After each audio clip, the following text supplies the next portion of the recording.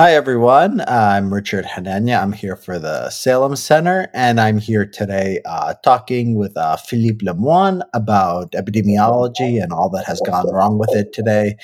Philippe, how are you doing? I'm great, thanks. So, Philippe came to Austin for part of the Salem Center Texas Dream series. How have you liked? How did you like Austin? It was great. I wish I'd stay longer. I hope I'll stay longer next time. Yeah, is it you've been to the U.S. before?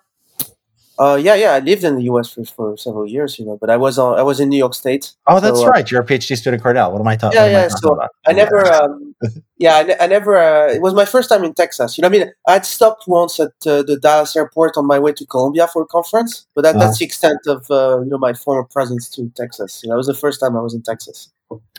So you're first time outside of like the East Coast, basically. Yeah, no, I mean, I've been in LA. When was it? 3 years ago. Mhm. But otherwise, you're right. I think I've been to various places on the East Coast. But yeah, you're right. Other than LA 3 years ago, I don't think I've been on the West Coast or in. I've never been in the Midwest, for instance. I've never been to Texas. That was the first time. Uh-huh. So, yeah. Okay, great. Yeah, yeah. When I visited Salem Center, that was actually also my first time in Texas. So great. I mean, we're glad to do stuff with Salem, and Texas is interesting because when I was in Austin, after it was during or maybe slightly near the end of the Omicron wave, and Austin is the most liberal place in Texas by a long Yeah. wide margin, and the University of Texas Austin campus is the most liberal place in Austin, Texas. Um, and there were fewer people masked that I saw. Like I went to the Target, for example, right outside, even on campus, but I went to the Target right outside campus, and there were fewer people masked than I saw even in Los Angeles, like even in a store in the excerpts. Of Los Angeles, it is an amazing difference. Texas versus Southern California, and it was strange. I mean, it was the first we had a little while in we don't have a mask mandate anymore, but in LA County, we at that time we had been like like a year and a half or more, just mask mandates the whole time. Maybe like we had a few months break, and then like when Delta came back, they brought it back. But Texas has basically been maskless, the whole time, or almost close to the whole time through the whole coronavirus thing. And so at that point, when I was in Austin, I was used to a year and a half of everywhere I went. Almost everyone was masked, or everyone was masked.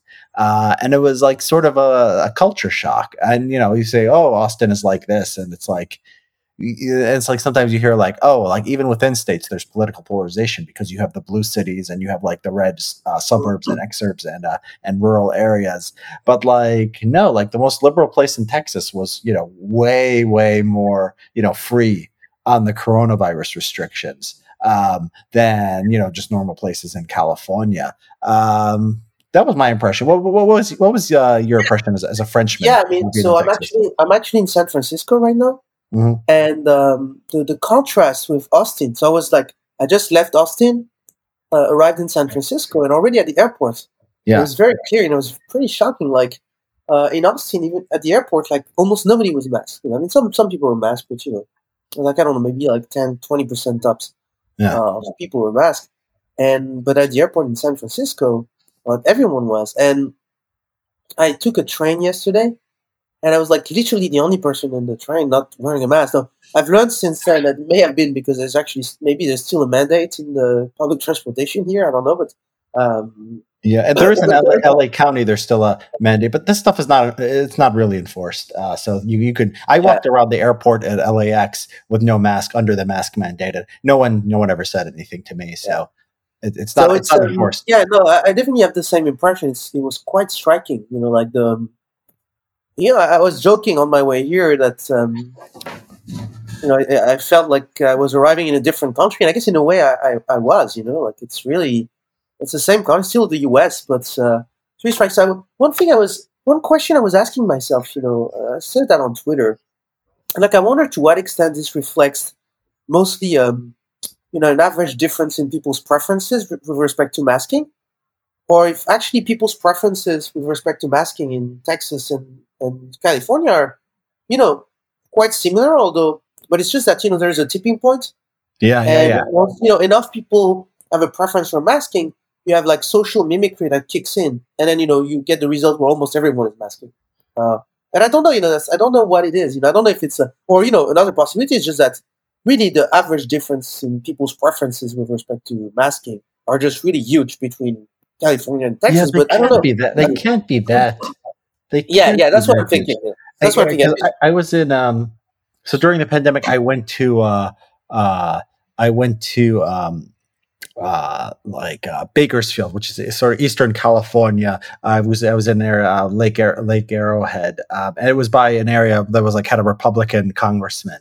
And if you look at how people vote, like way more conservative than Austin, Texas, which is of course very democratic and liberal. But it's you at the tipping point. There must be some interaction. There must be a social mimicry, and there must be some interaction. Like Austin can't be an island. Like there must Yeah, be an interaction with the wide Texas and the wider South, right? yeah, And then California, if you have like a conservative area, it's also like in an ocean of like something different. And it's fascinating, and we're spending so much time on masking here, but it's like it's an interesting social question, and it's like a big deal. Like like if you go to Afghanistan and you're like a travel writer, like the first thing you remark about is, oh wow, look at the women, they're covering their faces. A yeah. place that covers their face versus a place that they're not. That's a huge cultural difference. I'm just shocked during this thing where people think it's like, whatever. People Yeah, wearing no, masks. no. It's like I, they're I wearing agree. hats or they're not wearing hats. It's like no big deal. Yeah, but also, I mean, even if you think that, I still think it's a really interesting question because the social processes at work here that explain, like so the question I was asking, whether it's just mostly preferences or there's this kind of tipping point thing that kicks in and so that social mimicry kicks in and conformism and everyone you get everyone wearing a mask even though the people's preferences are not that different with Texas. This sort of things, those processes are going to apply to a lot of other questions. So I think it's interesting to Yeah. think about how it works in this case because it's going to, the similar things are going on and, are going to probably explain a lot of things about, how societies in general work. So Yes. even if you don't, and I agree with you that it's a much bigger deal than a lot of people make it sound. Yeah. People like, so I was teaching this semester, I was teaching a course on epidemic modeling at Sciences Po, the school in Paris. Mm. And there was a mask mandate for until like mid-March. So until mid-March, I realized at some point that just before the mask mandate was lifted, and I could teach without a mask, and my students didn't have to wear a mask in class. I realized that I had been teaching that course for like 2 months at this point, and I still didn't know most of my students. I still couldn't put a name on most of my, or rather, still couldn't put a face on most of my students' names because the mask really like made it really hard to identify them, and like put a face on their name. And whereas when I taught in the past, typically after like 2 or 3 classes, I'd be able to put a face on every name in Well, my your class. evolutionary priors here. I mean, the human ability to recognize faces. It's like one of those things they can't teach artificial intelligence because evolution has shaped you so well. And it's not just to recognize who people are. It's to read emotions. It's to tell personality. Your priors here should be like, this is so fundamental to human communication. And then you see these people have a peer-reviewed study that like if you mask kids for their whole lives, like, it's like, it's just ridiculous. It's just a ridiculous belief in like, peer review and scientism and not willing to apply like theory and like common sense to human affairs. People say insane things about the kids, especially. Yeah, I just think it's just so weird to be like, even not even citing necessarily studies. Not that it's better when you have studies to back that up, but like because they're crap, generally. But it just seems like it's one of those things where it's just like common sense that there's just it's just like, of course it's going to be bad for I have no idea what exactly the consequences would be if they they stayed like this. But it's one of those things where I don't even want to argue about it because it's just like it seems that anyone who's not like whose brain has not been like completely destroyed by ideology is going to see that it shouldn't be something that people dispute. You can argue if masks were like more effective than I think they are.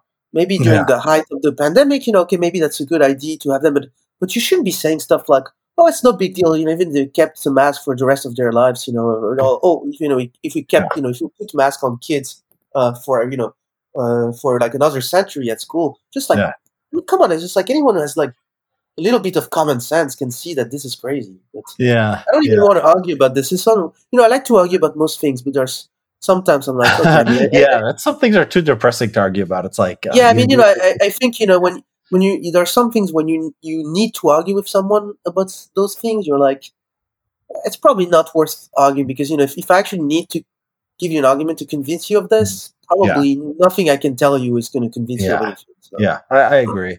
So I mean, that's probably a good way to see. That's a good segue into your talk at UT. So there was so you talked about your favorite, one of your favorite topic of late, epidemiologists and epidemiology, and we've gone over, we've talked about this before, and people have seen your work.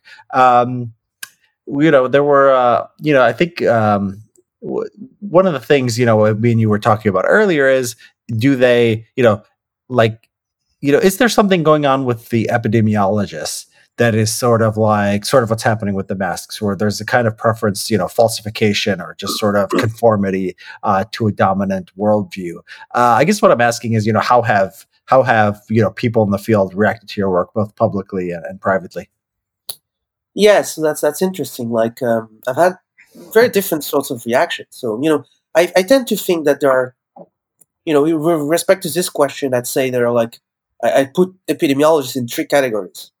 So you have an epidemiologist. It's a very broad thing. Epidemiology is a very broad field. You have epidemiologists working on like very different things. So so you'll have like statisticians, you'll have economists, right? You'll have people who are actually professors of epidemiology. Yeah. Yeah, and also, most of them don't specialize on epidemic modeling. Like a lot of epidemiologists are going to do studies, for instance, on how, what factors increase your risk of, say, certain types of cancer. So that's, that they do So those this is studies. interesting. So when someone has an epidemiological model, they might be a doctor who knows nothing about or very little about math or stats, or they might be a math and stats person who knows about modeling, but doesn't know basics of like how diseases spread and things like that. Is that right? Like often you will have these, people coming at it from completely different places. Yeah, I think most epidemiologists, I'd say, are people who are going to be doing those like huge regressions where, they have those survey data of people about, what type of certain behaviors, what kind of things they eat, etc. And they show the kitchen sink, they do those regressions where they put all those stuff. Yeah. And, it's plagued by measurement error.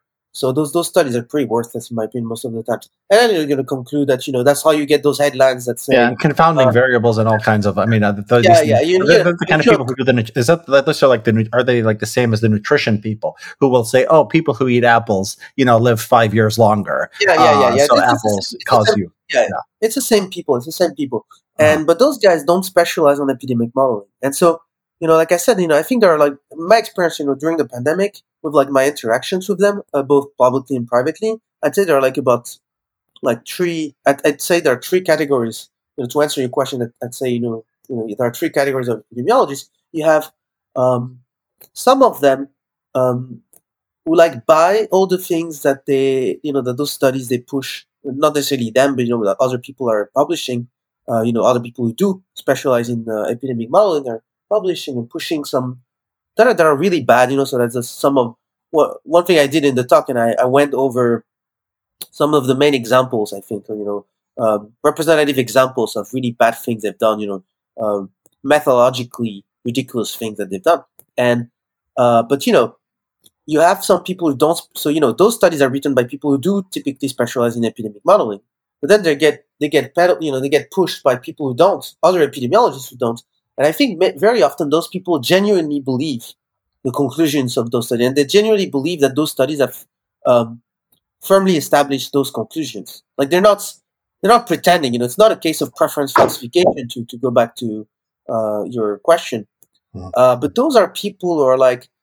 They don't know this stuff very well. Like they're epidemiologists, but like I said, it's a very broad category, and those guys don't specialize in epidemic modeling, so they don't even really know, in my opinion, how in most cases how the studies work and how they claim, how they derive the conclusions that they're pushing.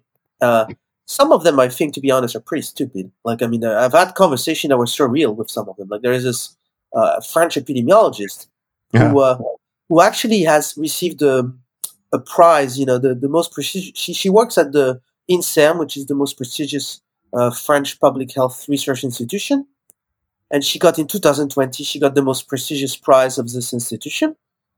And I remember at the beginning of the pandemic, I was having some like debate with her on Twitter, and at first I could not believe that I was assuming no, she was saying something that sounded so stupid. Well, since this is a public debate, what's the woman's name? Dominique Costagliola. Costioga. How do you spell that for our audience who wants to look her up? Costijliola. Okay. She was saying stuff that was so stupid. I was assuming. I remember the first time I had an interaction with her, and she said something that sounded like that. It sounded like she was completely missing the point. And because all I knew, I was very naive at the time. I didn't realize how bad so many of those people were, and so I was just assuming, no, okay, she must be getting at something else that I don't get.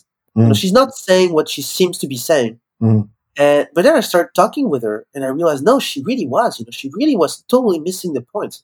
So you have a lot of those people. Well, do you remember what this was? I don't remember what the detail was. It was I don't remember if that was her, but no, that was with another. So I don't remember what this discussion with her was about. I remember that around the same time I had a discussion with another French biostatistician. So the guy is actually a biostatistician. That's his. He does that professionally, and I was talking about how in certain studies there was a lot of measurement error. Because basically to count people as positive, like they didn't have PCR tests because there was a shortage at the time, so they were looking at symptoms. So it means that you have a lot of measurement error. But among other things, when you have a lot of measurement error, it reduces statistical power. So it becomes harder to detect effects that are even when they're present. Yeah. So if you ask people, have you had COVID, and 80% of the time so it's hard to get statistical significance even when you have good measures sometimes. But then when 70% of the time, only 7% of the time your data is even right. And so I was making, this is a really basic point that you learn when you take an introduction to statistics. You're probably going to learn this about measurement error, that it has this consequence. And this guy was a professional biostatistician. He's paid. He does that for a living. He's paid to do this. And he was denying this. He was telling me that I was making stuff up, And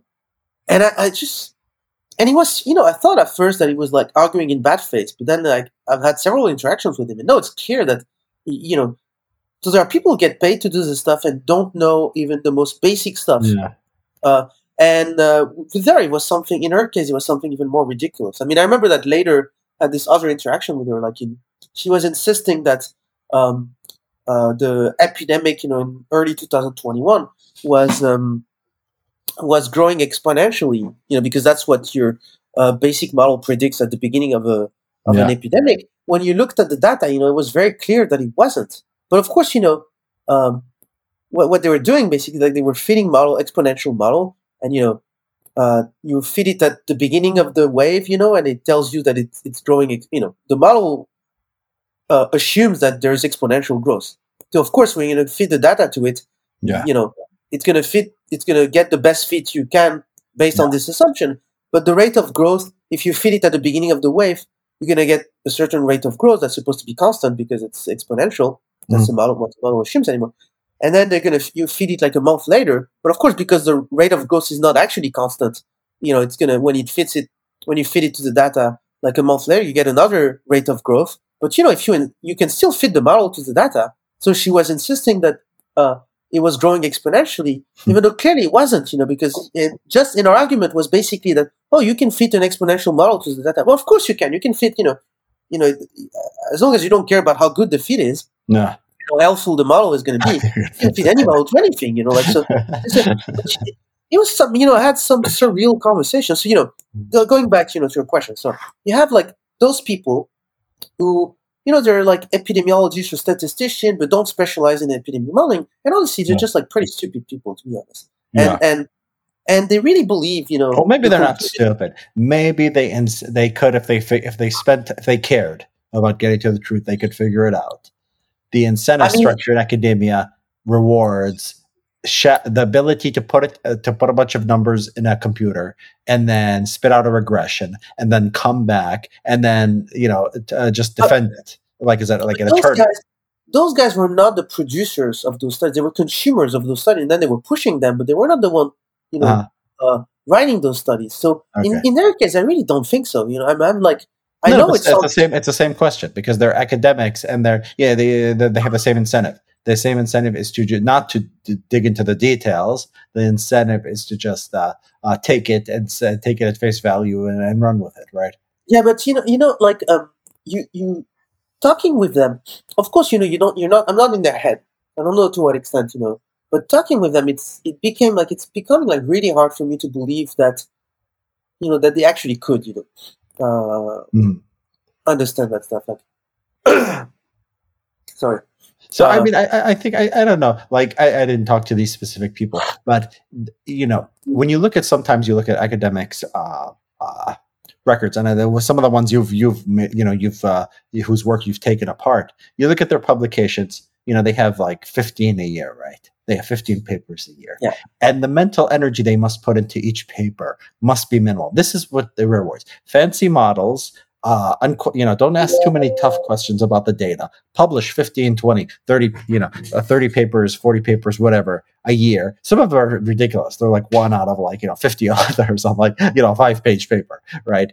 And so you don't know how much mental energy they've ever put into this. It could be the bare minimum. That's the incentive. The incentive is as much paper as possible, make it plausible on its surface for someone who doesn't dig too deeply.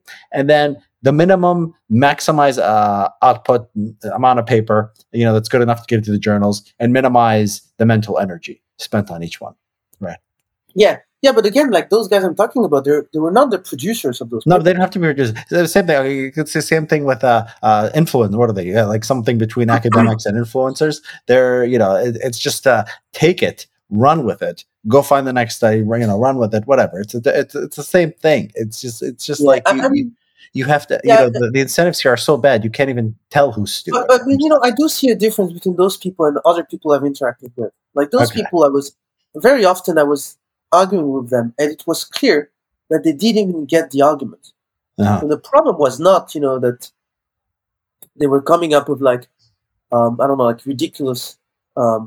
Well, I mean, enough of how stupid they are. That's the first thing. I'll take your word for it. The first category is people who are stupid. I think I definitely think that there are some of them who just genuinely don't understand it, and really, as weird as it may sound, really can't understand. But then you have like another category who tend to be people who like do specialize in epidemic modeling, and those guys I think tend to be smarter. They tend to know a lot more statistics, and to just be smart in general, which probably not unrelated with knowing more statistics. And those people, I think it's different here. Here they have some faint understanding of the limitations of the method they're using. And in their case, I have no doubt that if they thought harder about it, they would see that those limitations are much more, the extent to which those issues with the methods undermine the conclusion is much more serious than what they make it sound when they write the paper. So, when the scientists write a paper, they go through what I call a script. What you learn when you go to grad school to become a scientist, one of the things you learn, the main thing you learn a bunch of scripts. What I call script. And basically, when you write a paper, you have to follow a certain script. What you learn in grad school, and you get you learn a few scripts.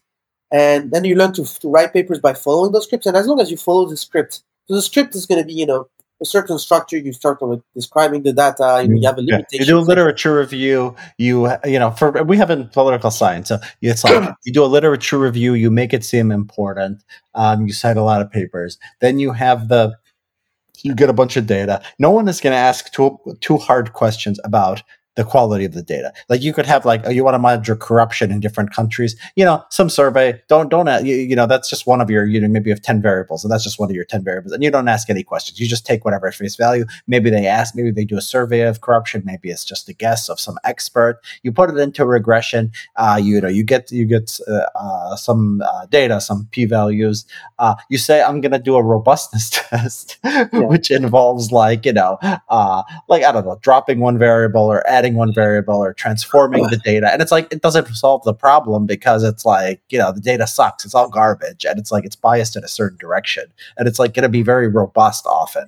And that doesn't matter. And then conclusion, say more research is needed to say, XYZ. And then you can get a publication at APSR. Yeah, this is exactly what you're saying. It's a little different for each field, but that's pretty much what you're doing. Yeah. And you have, you learn a part of the script, of course, a certain methods. So, if you're an epidemiologist of infectious disease, you learn that, you can feed the data to a serotype model, and, you get some degree of freedom in how you tweak the model, but, the basic structure is always the same. And as long as you follow the script, you'll be fine. But nobody's really asking, really thinking hard about to what extent following the script is actually truth conducive. No. And very often it isn't. But those people, you read the limitation section, of course, most of the times they're going to raise most of the issues, but they're not going to, they're going to raise them only very superficially, and they're going to make it sound as if it weren't like as serious a problem as it actually is. And so those guys, I'm pretty sure that those guys, most of the times, they're smart enough and knowledgeable enough so that if they really thought hard about those issues, they would realize the extent to which they actually undermine their conclusions, which is a much greater extent than what they make it sound in the limitation section of the paper. Yeah. But they don't, because, the incentives are not, they're not incentivized to do this. They're incentivized to do the opposite, because if they start doing this, they're going to publish less paper. It's going to actually be harder to get it published, because if your conclusion seems more shaky, and that's what it would seem like if you were more honest in discussing the limitations, the shortcoming of the methods you're using, of course, it's going to make it harder to get published. So, they don't have the right incentives, but often they even raise, again, superficially the main issues. They just don't, go very deep, because, again, the incentives are against doing this.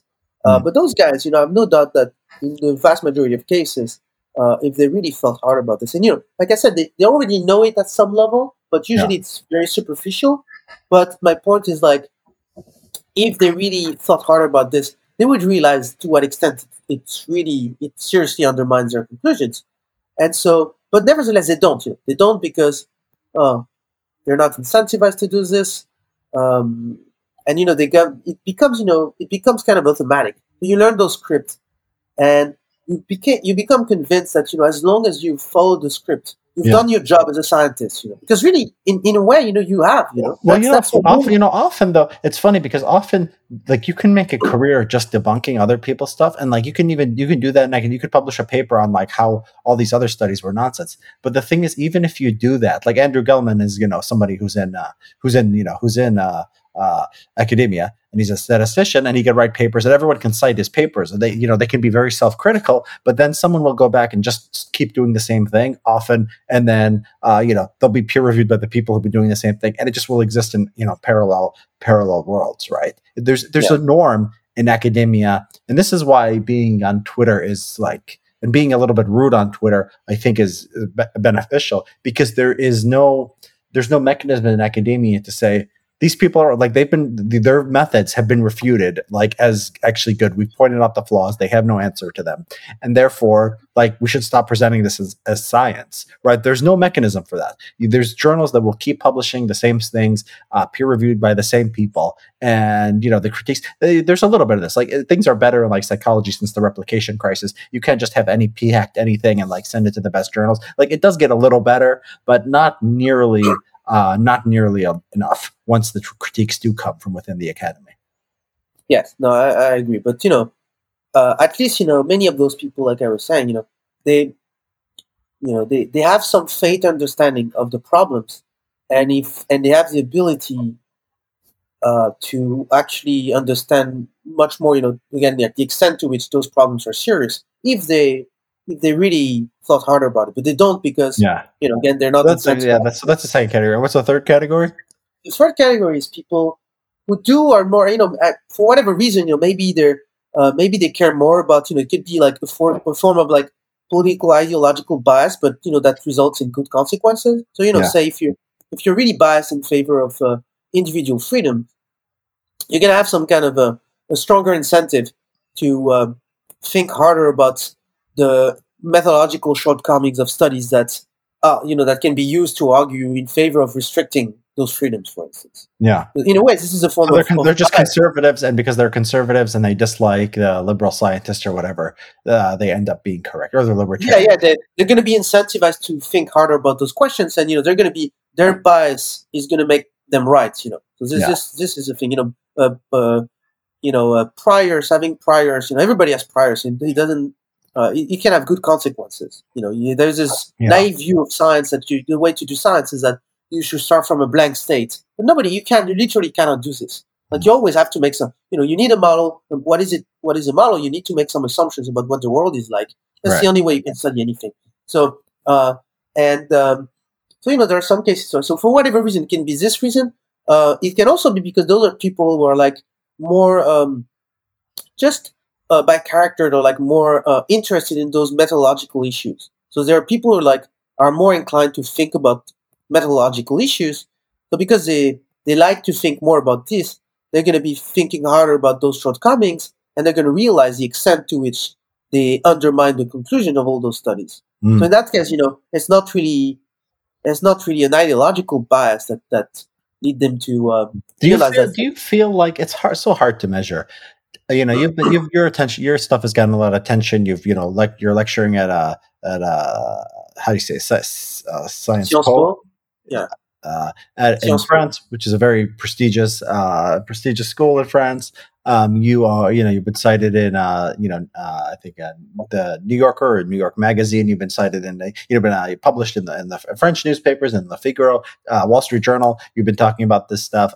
It's hard to measure, but do you think that either you or collectively people making critiques of this model is the conversation here smarter than it was in say early 2020?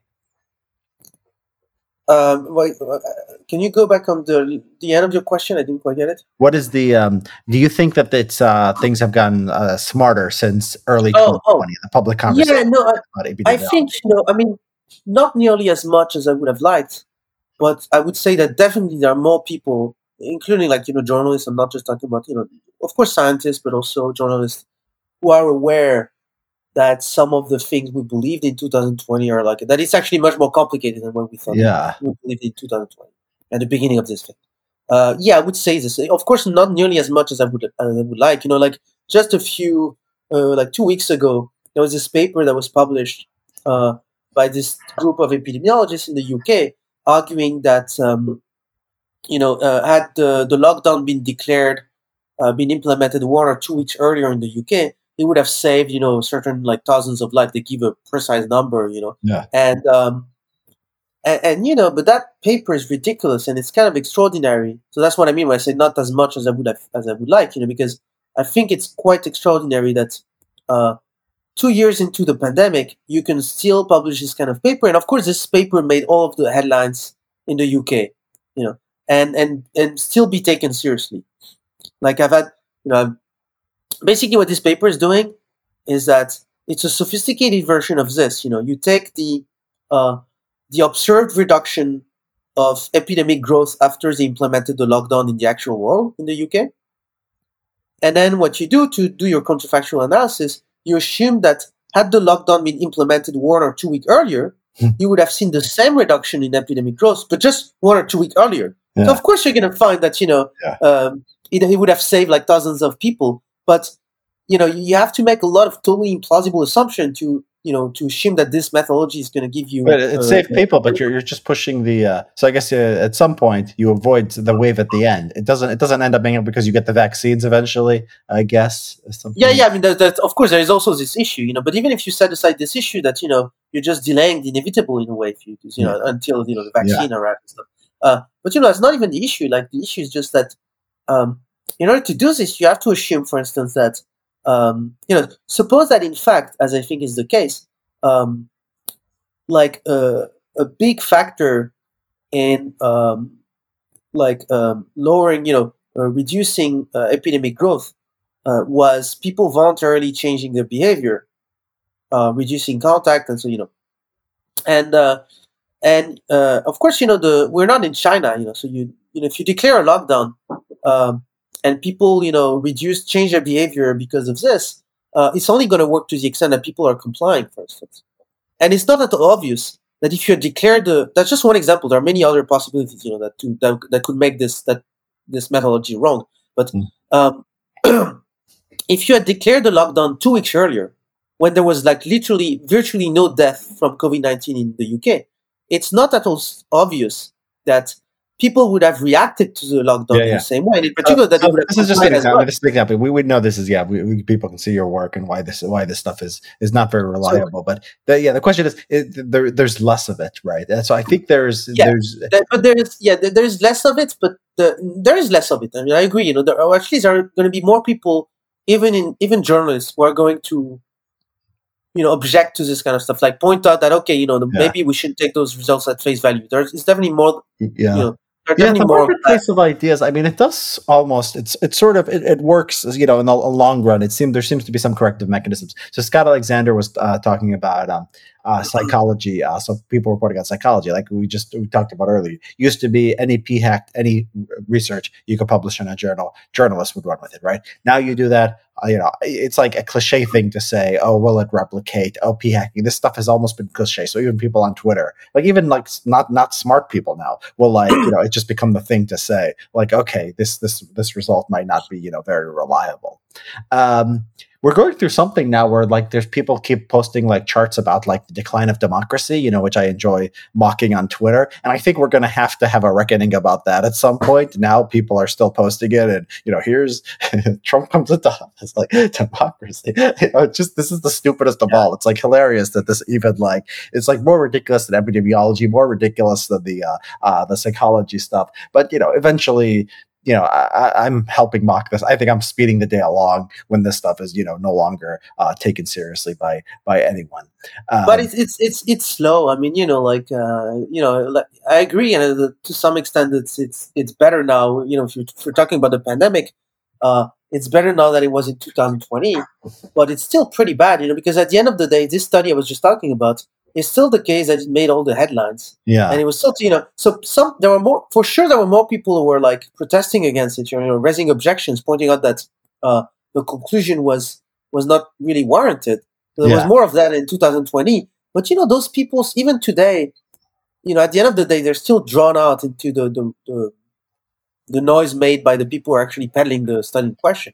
Yeah. So I'm not saying it's not better, but it's still like we're not nowhere near a point where I would like us to be, and you're mentioning those stuff with like democracy, scales, how it got. It was just this like data journalist from the Economist who just like published this thing on Twitter. Yeah, objecting to Musk's little like meme, that he published, that basically showed that was saying, that like people on the left, the left has gotten more left, radicalized, while the people on the right more or less stayed at the same place. And this guy was like, "Oh no, I have data, that shows that exactly the opposite has happened." And, it's one of those things. Look, of course, his data don't actually show this, but what's really funny about the whole thing is that look, if your data are telling you something that anyone with like a hint of common sense can see is complete nonsense. The right thing to do is like to be, there's probably something wrong with my data. And you shouldn't be like, but people still do this stuff, even though there has been criticism of those scales, in the, people have been pointing on that stuff already in the past, but it doesn't really matter, we've lived through the last 10, 15 years. I mean, you talk about good data. I mean, Zach Goldberg's stuff on the Great Awakening, just the words that they use. I mean, the vocabulary is not even the same as it was 10 years ago. And the ideas that were ridiculous are now, commonplace or forced on people about sexuality and race. So yes, exactly. Like if you can't see, we've gotten more left wing in the last, and it's so easily switch from between, it's not happening. Oh, it's a cliche on Twitter now. Oh, it's not happening to, it's good if it's happening, right? It's like as soon as you prove it's happening, you'll say, it's good. It's some kind of advancement. So yeah, you're right. It's slow. I remember though in early 2020 when people talked about the curves, like flattening the curve. People treated these like models, like gospel. They treated it like it was, like theory of relativity or something, like something you could measure just completely, Yeah. Perfectly. And that's gone. I mean, they've lost a lot of credibility here. Yeah. So, that's all interesting. How do you let's talk a little bit about sort of influencing public opinion on these things, because something CSBI is interested in, something Salem Center is interested in, is not just like publishing papers or academic journals and trying to talk to, other people who are specialists in one field or another. It's about, focusing on ideas that are important, that matter for the world, and, spreading what's true and what's not, to as much people as possible, to try to influence ultimately politics and policy. So you have had success here in that you've never taken a class in epidemiology. You're now a lecturer in epidemiology at a prestigious French university. How does this happen? And what are your thoughts on sort of that process of how we got here? I mean, I think that I mentioned talked about those two categories of people who are epidemiologists and how they reacted to that stuff. But there are some too. So that's one thing. That's one aspect, is that you also have some specialists who, for instance, read my stuff and just agreed with it and thought they thought it was correct. Yeah. And they would reach out to me and they would share it with other people. So that's I think that's one way in which, and also sometimes they would share it also in public. So it helps. So one way in which one thing that helps, of course, ultimately you want in particular journalists to raise those issues that I'm raising, for instance, because ultimately if you want to influence ordinary people or decision makers, the ones who do it ultimately it's the media. So you need journalists who are going to talk about the issues you're raising. And one thing that helps a lot with this, credentials still matter a lot. So you can do, even when you don't have the right credentials, you can to some extent get some influence, which I think I've been able to do to a small extent, but still not zero extent. But one thing that helps a lot about this is when people who do have the right credentials will share your stuff and say, and praise it or say, that this is actually serious work, because then journalists, well, of course, it's not their fault. In that case, I'm not even blaming journalists. They're not, it's not their job, and they don't have the right tools, to do this themselves. They need, but they need to get someone whose credentials to tell them who you can take seriously or not. And so when you have people who and it takes some courage, going against your field sometimes, who actually, even sometimes some important people in your field too. So it's not just a question, it can be bad for your career, but we're gonna share something like the stuff I've been writing, and say, oh, this is really good stuff, and I agree with it, or at least it's something important that people should spend more time thinking about. This, journalists are going to see that, and they're going to be like, okay, so when this guy is saying something, I should not just ignore him just because he's not properly credentialed. So That's one thing that helps. So you still need some people who from within are going to be willing to endorse stuff that's critical of the mainstream in their field, and even written by people who are not, who come from the outside. And so in my experience, this definitely helps. There are lots of people, because people who are, I was talking about those epidemiologists that I was who were missing some of the points I was making, but you also had many of them who didn't. That I received quite a few emails from people in the field, who were telling me that they agreed with me. So people who are do have the background knowledge you need to understand that stuff. Obviously they don't need, they don't care that I'm not properly credentialed, because they can judge for themselves whether what I'm writing is nonsense or not. And so those people, and some of those people would again, share it in public or praise it in public. And of course this helped, because then journalists would see this and were like, okay, I can take this. So ultimately, I mean, the path is, you can have credentials, or if you don't, you just do good work, and then it has to get someone's attention, basically. But there is that's hopeful. That's a hopeful story, because there's gatekeepers, of course, but you could come from really nothing. I mean, you are nothing as far as epidemiology credibility. You have a PhD, you're a PhD student at Cornell in philosophy. People see that, they say that, that's smart. That takes some brains. But you're nowhere. At least you're nowhere near the field of what people consider expertise here. So there's I guess the lesson is there's sort of there is room for lateral movement between like fields. Like you have some credentials as a smart person, you can't talk about another field. Now, I guess an interesting question is if you were like a truck driver, and you wrote the exact same things, would people have shared it? I guess it's a silly question, but it's a different kind of. No. It is. I think it's not a silly question. I think it's actually a good question. So no, I don't think it's a silly question at all. I definitely think that it helps. Being a PhD student. One thing it's going to do is that people are going to give it a try at least. Yeah. Like if you're a PhD student in philosophy, if you're a PhD student in interpretive dance, maybe you're better off being a truck driver probably. But it could be something else. If I were like an economist, similarly, I would not be a specialist in epidemic modeling, but people would at least give it a shot. At least they're more likely to give it a shot because if you this person is likely kind of smart. So I can at least, maybe what he's writing is nonsense, but it may be worth reading it. There's a chance that it's not nonsense. Or the people who want to believe what you're saying will give it a chance. And there's always going to be smart people who want to believe it, and smart people who don't want to believe it won't give it a chance. But the influential people who do will look at it, and then it can get out. Yeah, I mean, even some people who don't want to believe it may give it a shot. Of course, it's much less likely than people who do want to believe it, obviously. But so in that sense, it matters. But of course, if I were a truck driver, I could have written exactly the same thing.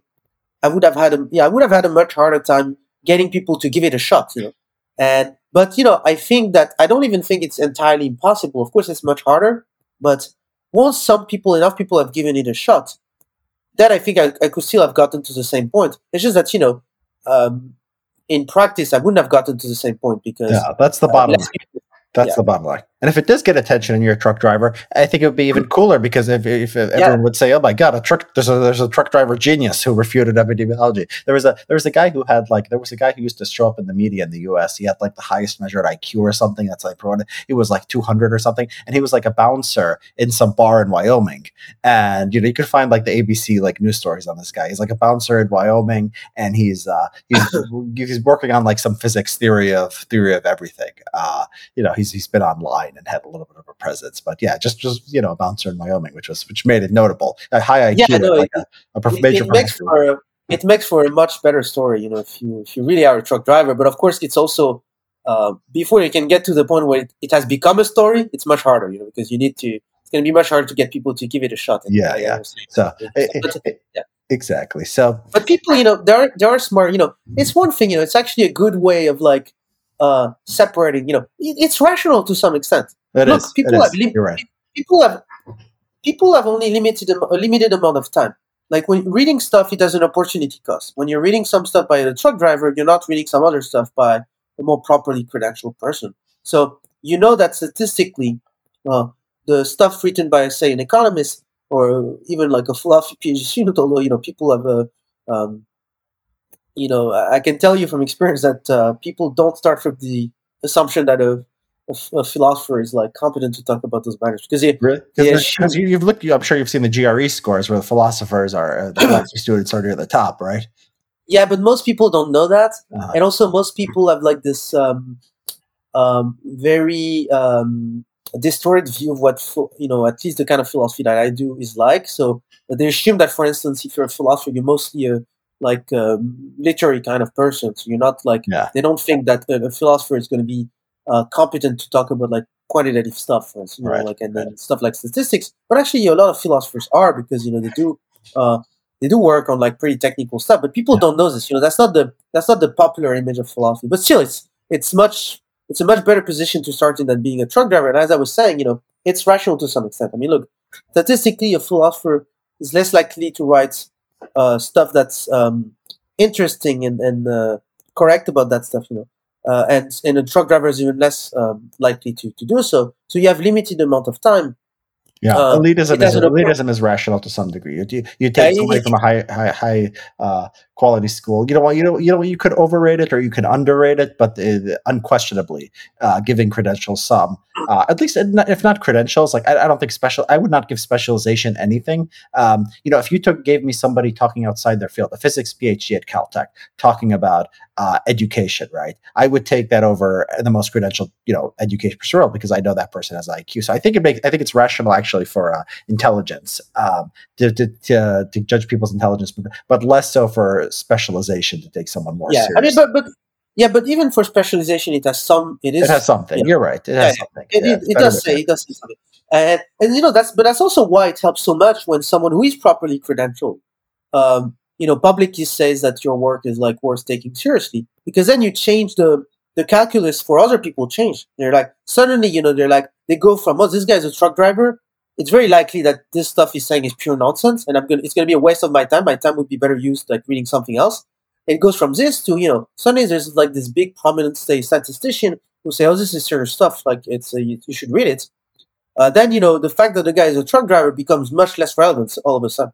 So that's why it goes back to what I was saying before. It's very important when people who are properly credentials are some were some of them, enough of them have to sometimes give it a shot, as I was saying, give a chance to people from the outside, and then be willing, if the stuff is actually worthwhile, is actually like good enough, be willing to go public and say, praise it in public or share it in public. Yeah. I think this goes a long way, I think another thing that helped is when you make some correct predictions and the people who are specialists don't. And of course, if it happens just once, then that could be a fluke. It doesn't really mean anything. If it happens twice, say, but if it happens repeatedly, and during the pandemic, of course, I got something wrong. Like everybody got stuff wrong, including myself, But those guys, some of those epidemiologists were like initially taken very seriously. As you said, at first, like people were treating the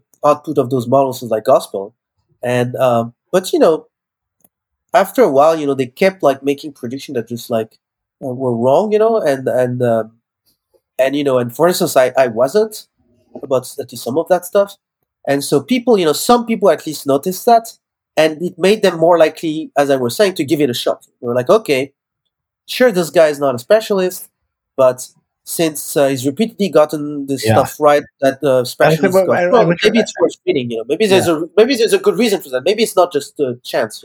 And what you're getting at here too, and that's all. We're having sort of two discussions about the epistemology, like who you should trust and why, and what's rational and what's not. We're also having the sort of PR thing, and like giving practical sort of advice or practical thinking about how to how to get more attention here. And the thing you mentioned social media, and that's very. That's very interesting because you mentioned making predictions, and that requires social media. When you talk about social media, people will often dismiss it.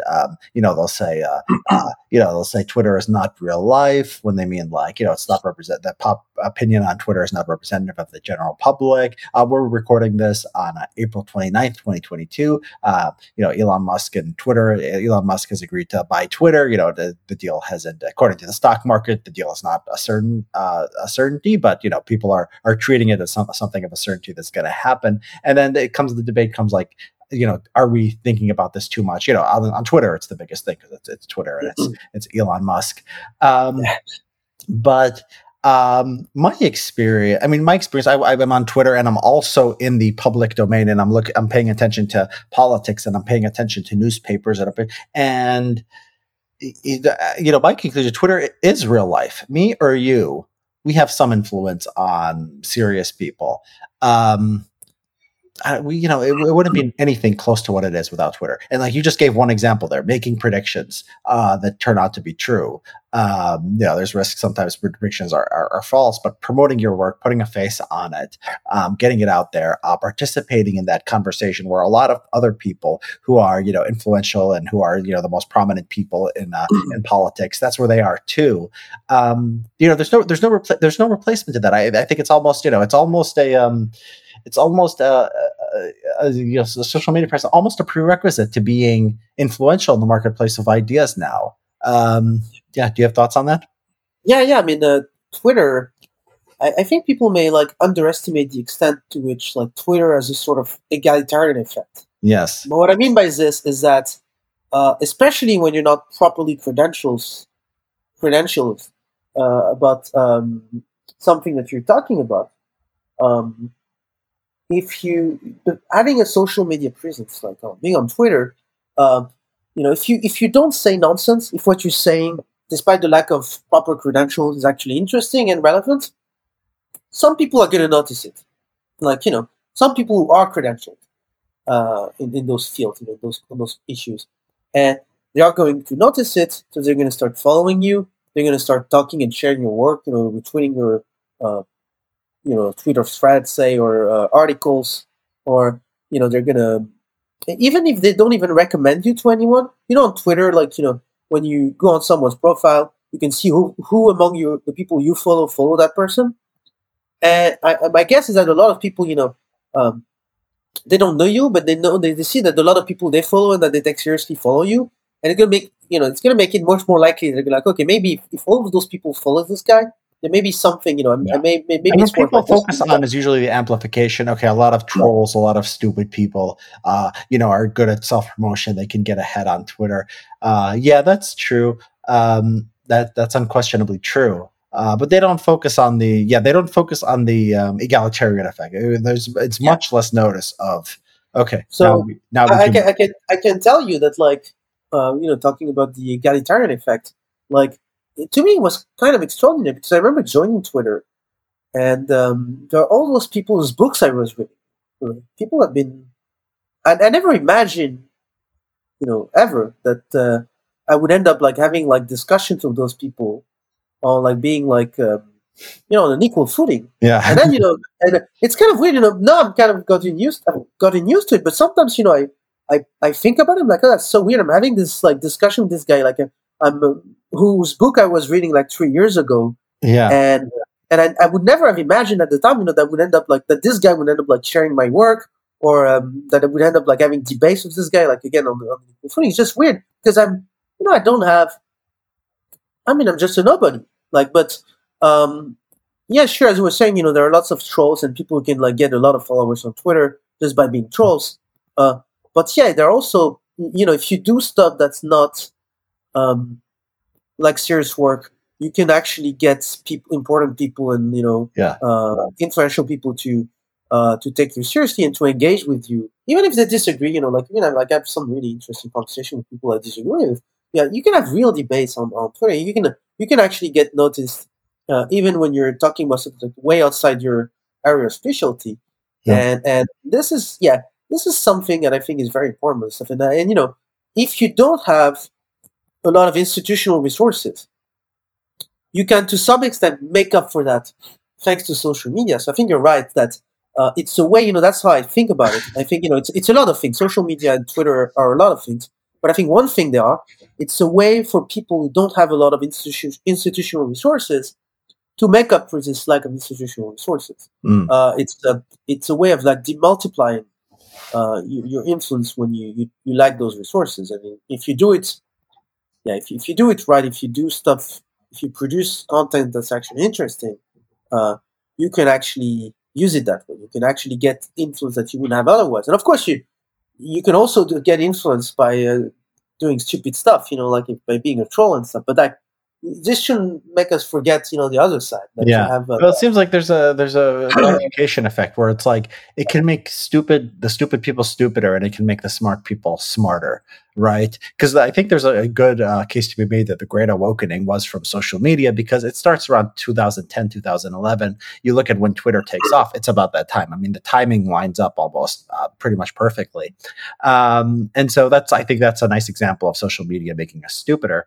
And then at the same time, there's all the things that we're talking about the about the epidemiology and the talking back to experts and really discredit. I mean, the idea of expertise. It's like it wasn't like 3 or 4 years ago. It wasn't like it wasn't like a thing that you doubt. It wasn't like the concept of expertise was not up for debate. Okay. You could say like some expert was wrong or someone was wrong, but the idea that like an entire like group of people like just has no idea what they're talking about. I don't think that was like, that you could assume that as like a prior, like there's a new field you've never heard of, that they're just, they're just talking nonsense to each other, and they're politicized and they're disconnected from the real world. I think people were considered kooks if they believed that 3 or 4 years ago. Well, if you think like that now, it's like, it's like a mainstream center, center right position. Even on the left, you see criticism of experts, and it's encouraging. I don't know. Yeah, I wouldn't go as far as saying it's mainstream, but it's certainly. It's certainly taken much more seriously by way more people than it was like 3 years ago. Yeah, it's I mean, it is like it's the mainstream of the right, at least in the U.S. Yeah. I mean, but also, to be fair, it can go too far. Like, because there is such a thing as expertise, and in fact, you can argue that people. Well, people peddling, experts peddling nonsense are doing really a disservice too, because we need expert, just like, we need experts. We need expertise. You can't, everybody can't be an expert about everything. Yeah. There has to be trust. There has to be ways for establishing trust. And we need to have trustworthy signals. Like that's why credentials. You can't do without credentials. I don't think. You need some way of like knowing. Who to listen to, even if, of course, not going to be foolproof, but so, there's no way around this, because again, we have a limited amount of time, and you also, you can't know about everything. So, but the way I see it is that a lot of people, especially in the mainstream media, takes this too far, have this like really naive view of expertise where you should like blindly trust people who have the proper credentials and completely ignore people who don't. And I think something like Twitter, like social media, allows for a more nuanced like role of expertise, because it allows for people who don't have the proper credentials to get some kind of recognition and to contribute to the conversation despite their lack of credentials, provided people who do have the right credentials are willing to give them a shot, and then recommend their work to other people, because then it sends the right signal for people like journalists, for instance. Yeah. So I think it's incredibly important. We talk about the bad. You talked about the Great Awakening. I'd say indeed, that's a good example of like a really, but assuming it is this was a result of social media, which I agree is kind of plausible. I'm not sure it's true, but I'd be surprised if it didn't play a significant role at least. It's a good example of like a bad consequence of social media. But I think it's important to, think about all the good effects it has, because it has some. And this is just one example. There are others. I think. Think about what it's like to be a scientist today, compared to like 60 years ago. In terms of like, for instance, knowing what's out there, papers and stuff. Like 60 years ago, you would be like, your department would be subscribing to a few journals. You would peruse the journals you receive every other month, and you'd see a few papers. Sometimes you'd run into a colleague at a conference who would tell you about this other paper you didn't know about. It could take years before people, knew about some important paper, and very often some papers would get ignored, like, even though it was actually objectively very important, but, just because the transmission of information was so inefficient. Something like Twitter is kind of amazing, so for instance, you write something, you post it, you get immediate feedback from people, who are like experts about this thing. They will post, immediately people would like give you references of other papers that are relevant to what you're discussing. Whenever like a new paper comes out, it's going to be instantly discussed, and you're much more likely to know about it right away. Like the speed at which relevant information is being transmitted has been increased by a lot by this stuff. And I have to believe that this is going to have some effect on, the production of knowledge in the long run, because we're now in a completely, just because of something like Twitter, I think we're in a completely different environment with respect to this, not just, so it's not just with, it doesn't just help with stuff like allowing, making it easier for people from outside of a given field to make contribution to that field. Mm-hmm. this is this is really an underappreciated aspect of that stuff. Yeah. Because people only think about the dumb stuff, and of course the dumb stuff exists. Yeah. Okay. So we've been talking a lot about the dumb stuff and bad things in sort of science communication and academia, and I think we'll close on that more hopeful note. Thanks for being on, Philippe. Thanks for having me.